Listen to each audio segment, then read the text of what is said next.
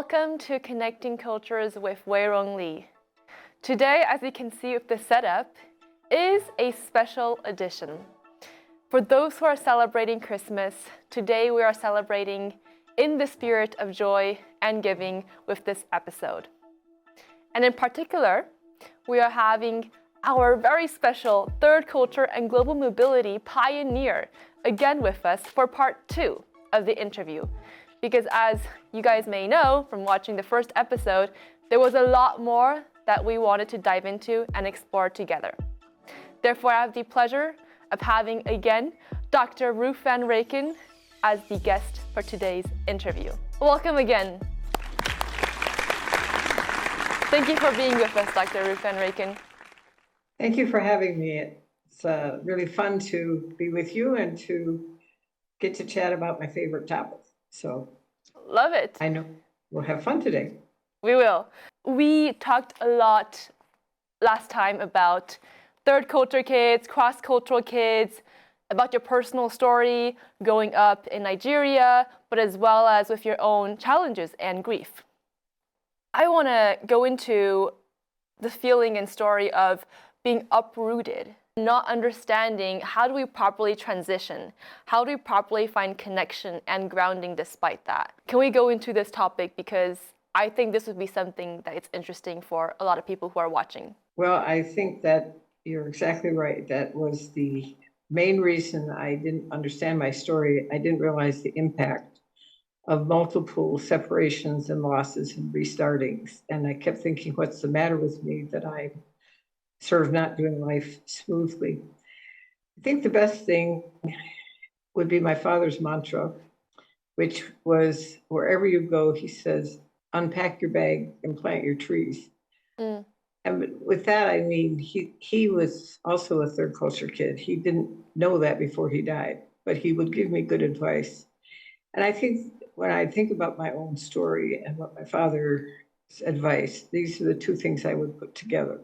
Say goodbye well. I think I didn't understand about saying goodbye because often I thought about the next thing and I kind of skipped over the goodbye time. And a lot of times I think, oh, I don't like my friends and I can't wait to leave. And I didn't really stop and say goodbye. So I think when you say goodbye, you know, you try and affirm where you've been, because it's always good for us to be thankful. And there's a lot to be thankful for, even when we're leaving. And then just take the time to say goodbye to your friends, to have parties, to not just skip over that, because sometimes people think if I say goodbye, I'm going to feel worse.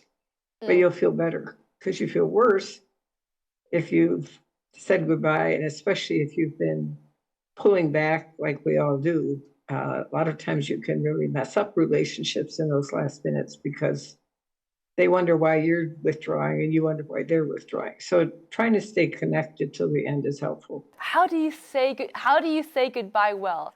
Is there an art or technique of saying goodbye properly? I think the basic point is not only do you try to, Dave Pollock built the raft where he says you have reconciliation. If your relationships, you should try and leave as best you can with your relationships in good order so you can come back. Otherwise, you don't want to see them again. Then you do want to affirm. That's what I was saying about, you know, saying thank you, maybe having a party, but writing notes to people, taking time to say thank you for what a good friend you've been. Thank you for what you've added to my life in this time. And then we say farewell. And I think, you know, having a party, but acknowledging this is going to be a change. There's a difference between leaving and the change. It's the paradox that even if we're leaving, there's going to be grief, even if we're going to something wonderful. So taking time to say, you know, I'm going to miss you. And that's the thing that I think in my early years, my parents left for 4 years. And I just got really crabby at the end. That was how I coped with leaving.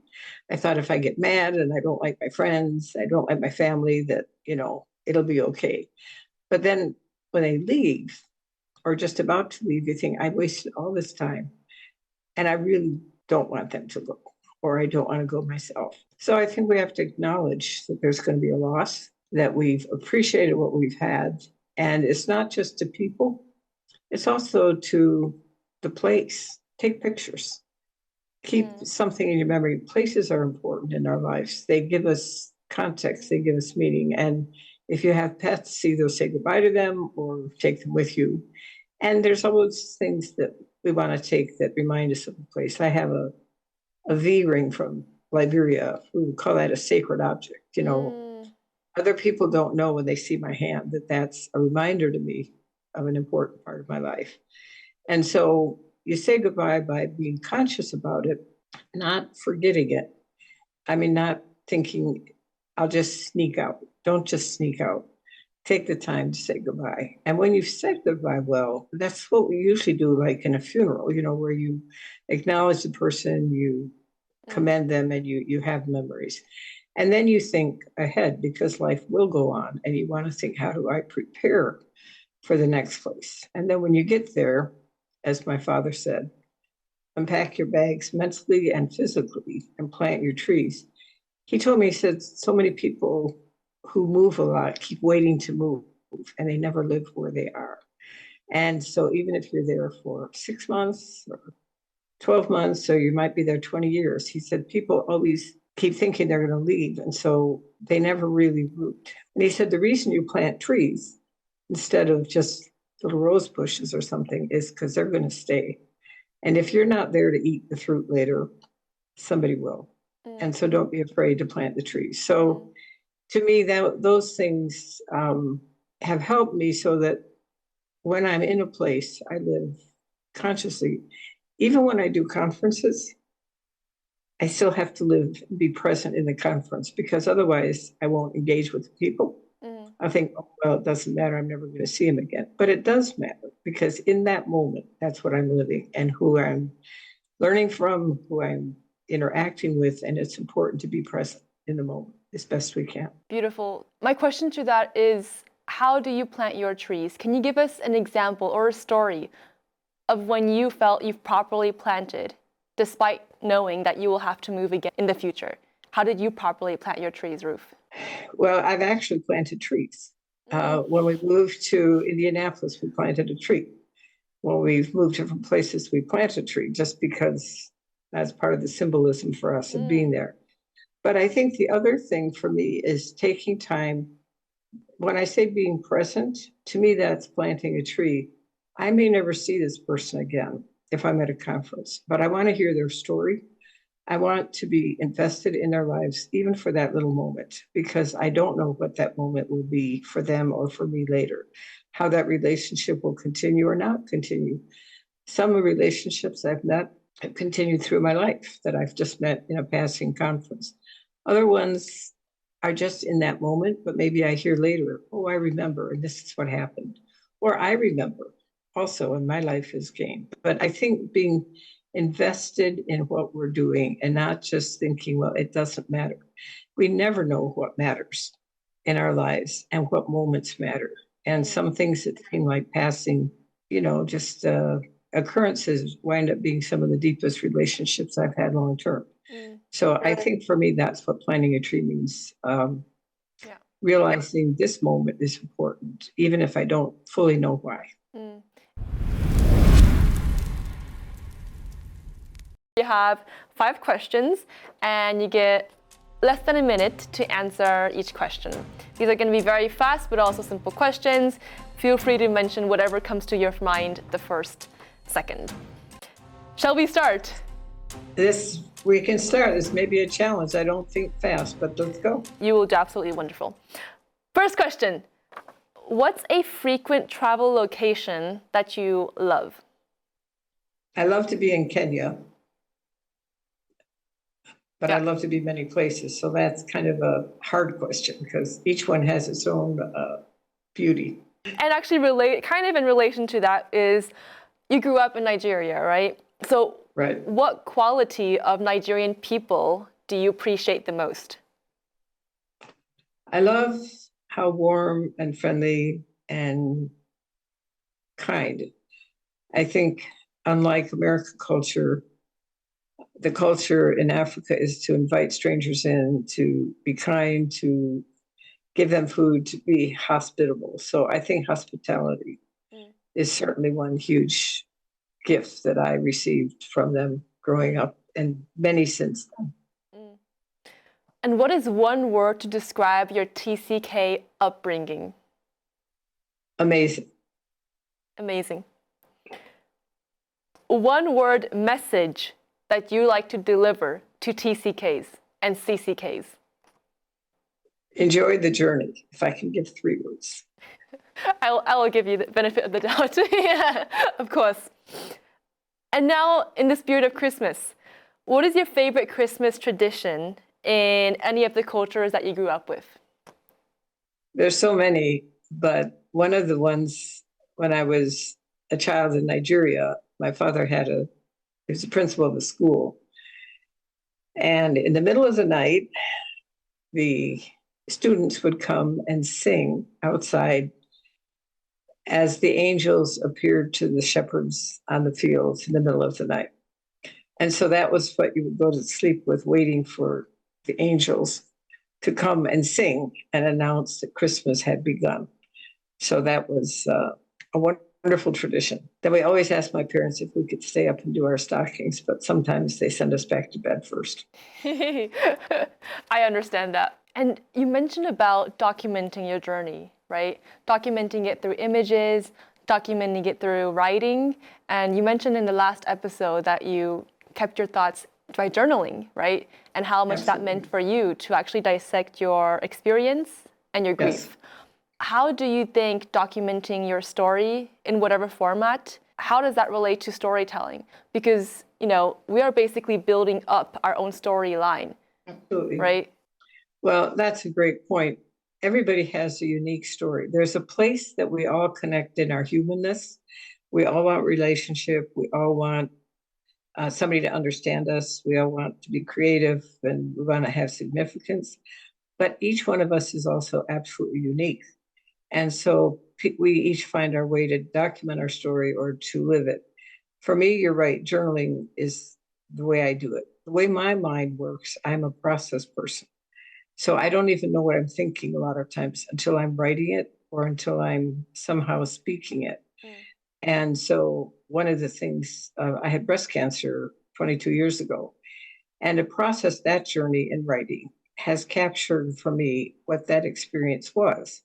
And it was interesting. Before, I always just journaled as like in a prose form. And all of a sudden I started writing in a poetry form, which was totally different than I've ever done before. And I thought, it's not interesting. It was like short, tiny snippets of my feelings. And one of the things that I captured was just the phrase, my question was, what is in a word? Why is this word cancer so powerful? What is it doing to me? And so by the end after I journaled, and said, I don't know what the end will be and things like that, I said, let cancer name my disease, but not name me.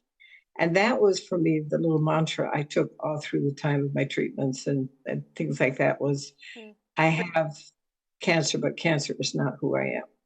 And if I can say I had cancer, I mean, from the beginning, they thought they had it. And obviously, I'm still here and I'm very grateful for that.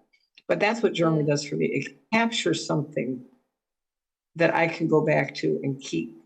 And other people do it through art. It's gorgeous artwork I've seen. And however you've been made to be is how you can do it. I did have a funny thing. I was at a conference a couple of weeks ago and they had all this art stuff out that you were supposed to express your life through. And I laughed and I said, I gave that up a long time ago because I used to feel so much shame that I couldn't do art. And these other people have these beautiful expressions, this is my Africa self, this is my other self, and they're telling their story through art. And it's wonderful, and I love to listen to it.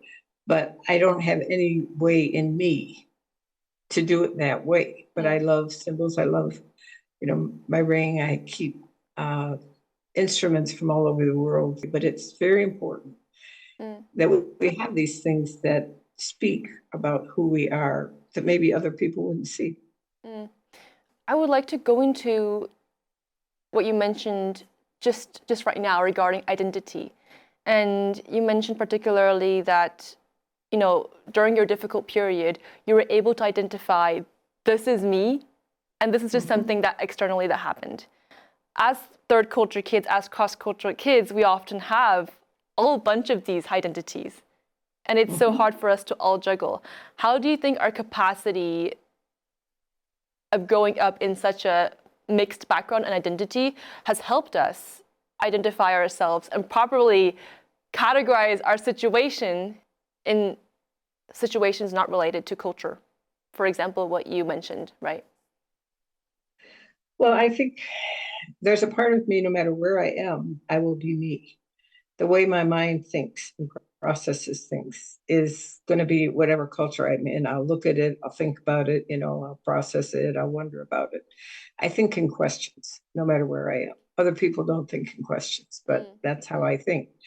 So when I start to see what is the same about me, no matter where I am, I can, appreciate that. I also can appreciate listening to stories in all these cultures, because there is this place of connection with people that the details of their story are different, but the essence of our humanness, is a connecting place.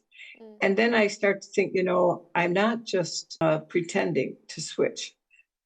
Somebody said a long time ago, he said, my life is like windows. I know all the windows are open, all the whatever are open, but I have to operate in the one that's on the screen. And so I've come to embrace that actually I have many places I feel at home.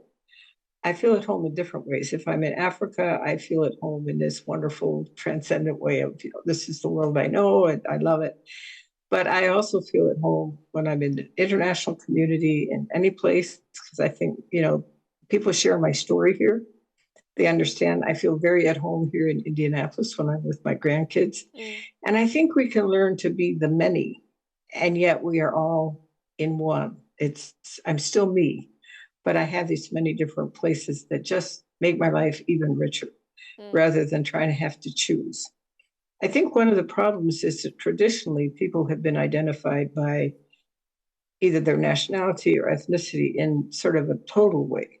But if people look at me, they're not going to see Africa. So we have sort of these hidden identities that we, in the end, have to affirm for ourselves.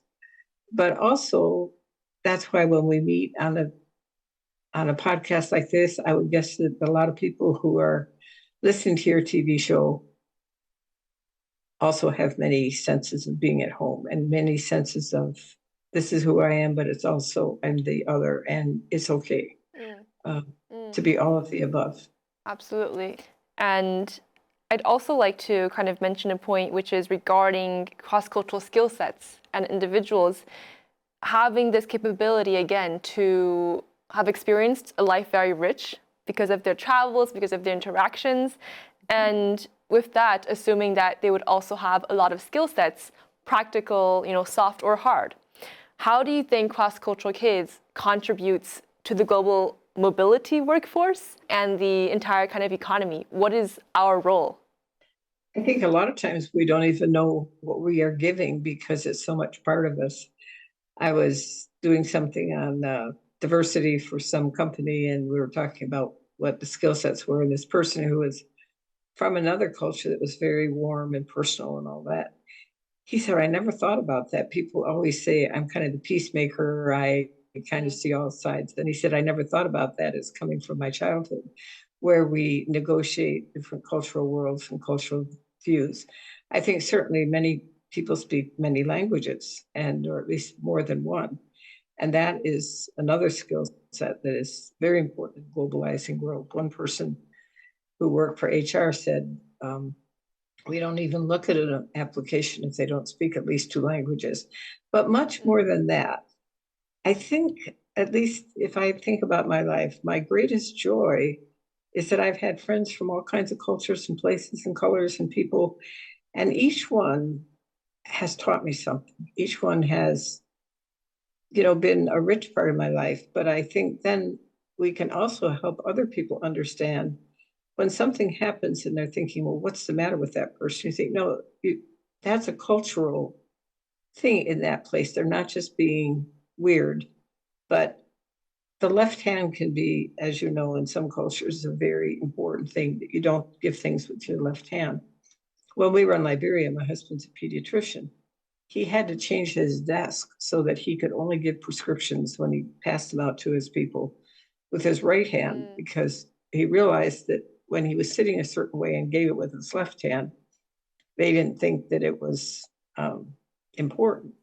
And so I think when you become aware that there are just different ways people do things, it helps you pay attention and not just demand, he didn't demand, okay, you got to accept it because it's from my left hand and I don't care. It's like, I can adjust then to how you think, because it's a small thing. I don't have to fight about this.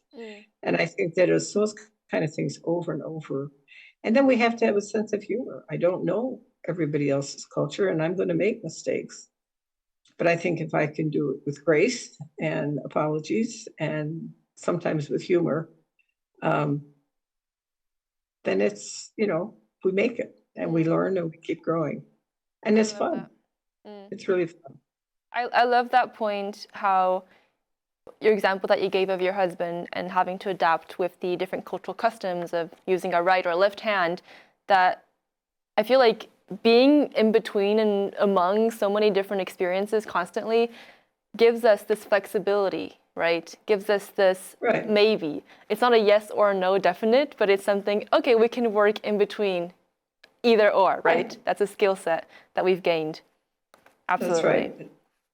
And there's some things, you won't change because I'm used to doing them a certain way, or,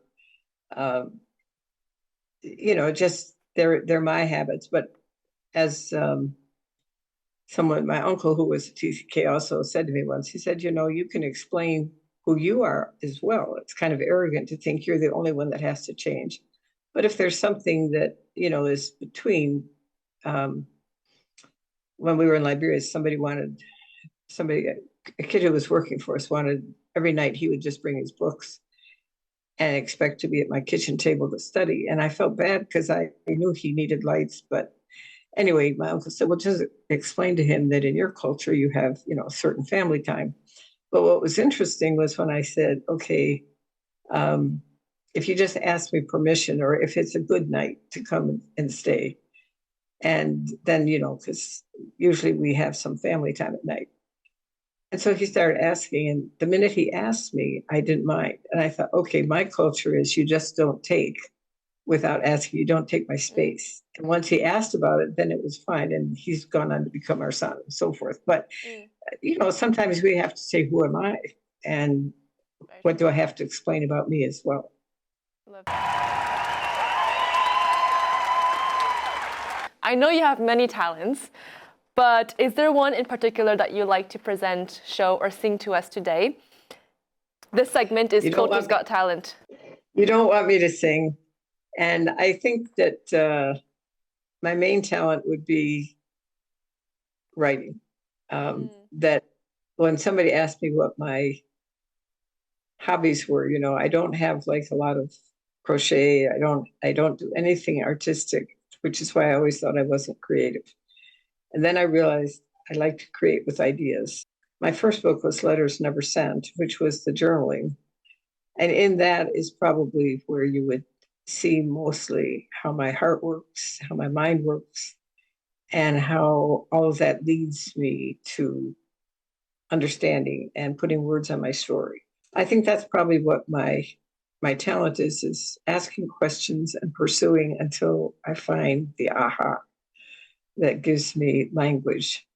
Language is very important to me. Can you please deliver to us a short passage or some parts of your journal or your book that you feel like really represents your writing? Well, this is just the very first letter that's in my Letters Never Sent.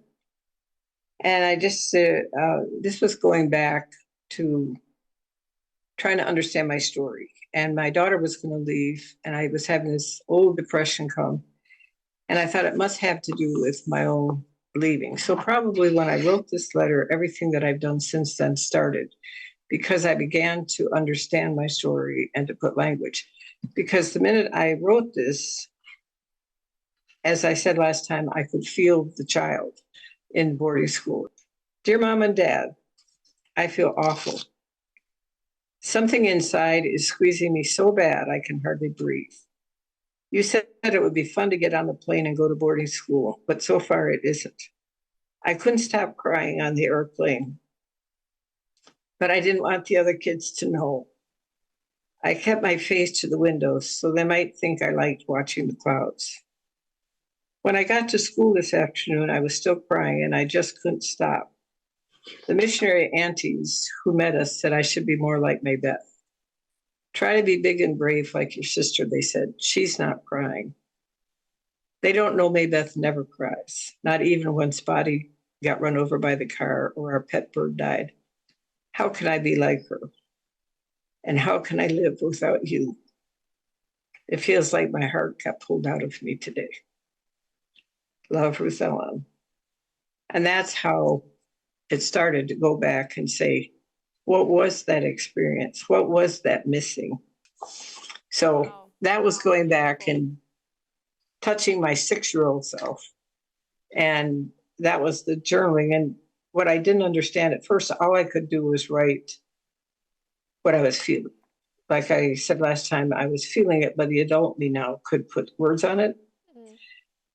But it took me still a while to figure out, so what am I writing about? I had to catch it while I was feeling it. That's what I do. And then I could go back and look at it. And eventually is when I realized when Dave Pollock sent me a letter from a therapist that he was talking to saying that knowing what it meant to be a person and receiving comfort were the two biggest challenges that TCK faced that she had done. And that's when I realized, no, what I'm writing about is a lack of comfort. I was encouraged to death. You know, the house mothers would say, oh, we're going to have fun tomorrow. We're going to do this. We're going to do that. And everybody would encourage me, but nobody sat down and said, it's okay to be sick and miss your mommy. I just want to go back to you reciting those stories. I just think you have this magic of capturing the present moment, which is something that you mentioned in the beginning. And I feel I can really sense that because it took me back to when I was, 6-year-old and having that feeling of departure, whether or not it was, in the same place or location, but it did not matter because I felt like you really embodied that character. And I got a bit teary-eyed because I could feel that emotion. So I think you have a real beauty with words, and I really appreciate you for sharing that and also writing that so we can all read that together. Wow. Now, we are kind of nearing already to the end of our interview. But beforehand, I'd like to ask one question, which is, in the spirit of Christmas, in the spirit of giving, in the spirit of gratitude specifically, what is one superpower that you are particularly grateful for that being a TCK has given to you? Well, I think it goes along with what we've talked about before. I don't know if it's a superpower, but it's this incredible sense of enjoying the world. Gotten to eat lots of foods that other people haven't, enjoying friends from everywhere. But I think maybe the biggest thing is a larger worldview sometimes than other people might have who didn't have my experience. It doesn't mean I'm better.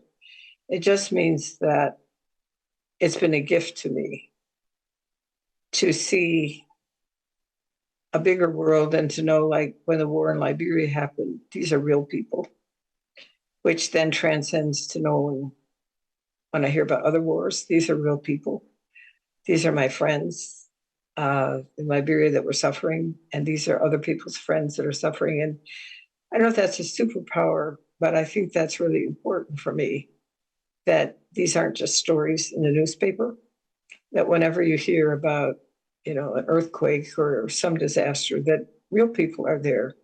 But also when you hear about joy, real people are having a joyous celebration, whether it's a wedding or it's, a country celebrating some success, that there are these real people have real emotions everywhere. And one person said to me once that feelings are the universal language. And I think that that is maybe that's a superpower, but I know that's true. That when people are rejoicing, they're rejoicing and feeling as glad as I would be. And if they're suffering as I would be. And it's part of what makes life rich for me, that we can be present emotionally with and for other people, even when we aren't there. I feel that a lot. I feel it coming through the Zoom screen, ironically enough. I feel your empathy and that you are in tune with the energy and what you receive and what you give. Thank you for being here and just being so generous with sharing your stories. Before we officially say goodbye, would you like to share about your current work or anything that you'd like the audience to follow along with, anything from your end? Well, I think what you should know is that I think we're in TCK phase 2. What I mean by that, it's probably more in that whole cross-cultural dynamic of the many ways people are growing up cross-culturally. And so I'm 78 now, and I feel like my main job is to prepare the next generation or to encourage them who have lived a much more complicated story than I lived to understand what does this mean? How do we unpack it? How do we use it? So I was at a conference a couple of weeks ago. Well, I actually was sick, so I couldn't go, but I did from the television screen and passed the baton to the next generation. And I felt like, I've had my turn. It's your turn now, because there's so much. We just began to understand really what a global childhood means, what cross-cultural childhood is. Not always that everybody travels globally, but the world is changing. And the very few people will grow up like they used to, where they're in one place and everybody around them is the same. So how do we maximize that and not run away from it in fear? So that would be I always say that my main job in life is being a cheerleader, trying to encourage, because I believe that as I was given the wisdom to take the next step when you don't know what you're doing, just do one thing at a time. So that is for your generation. And I appreciate so much what you're doing, that you're getting the word out, that you're going to start conversation. And it's in the conversations and telling the stories that we start to learn, because that's how it's come so far. That's how far it will be. So that's my present thing, is to try to mentor and encourage and help all of you build on what has been done. But there's so much more that is still to do. A pleasure.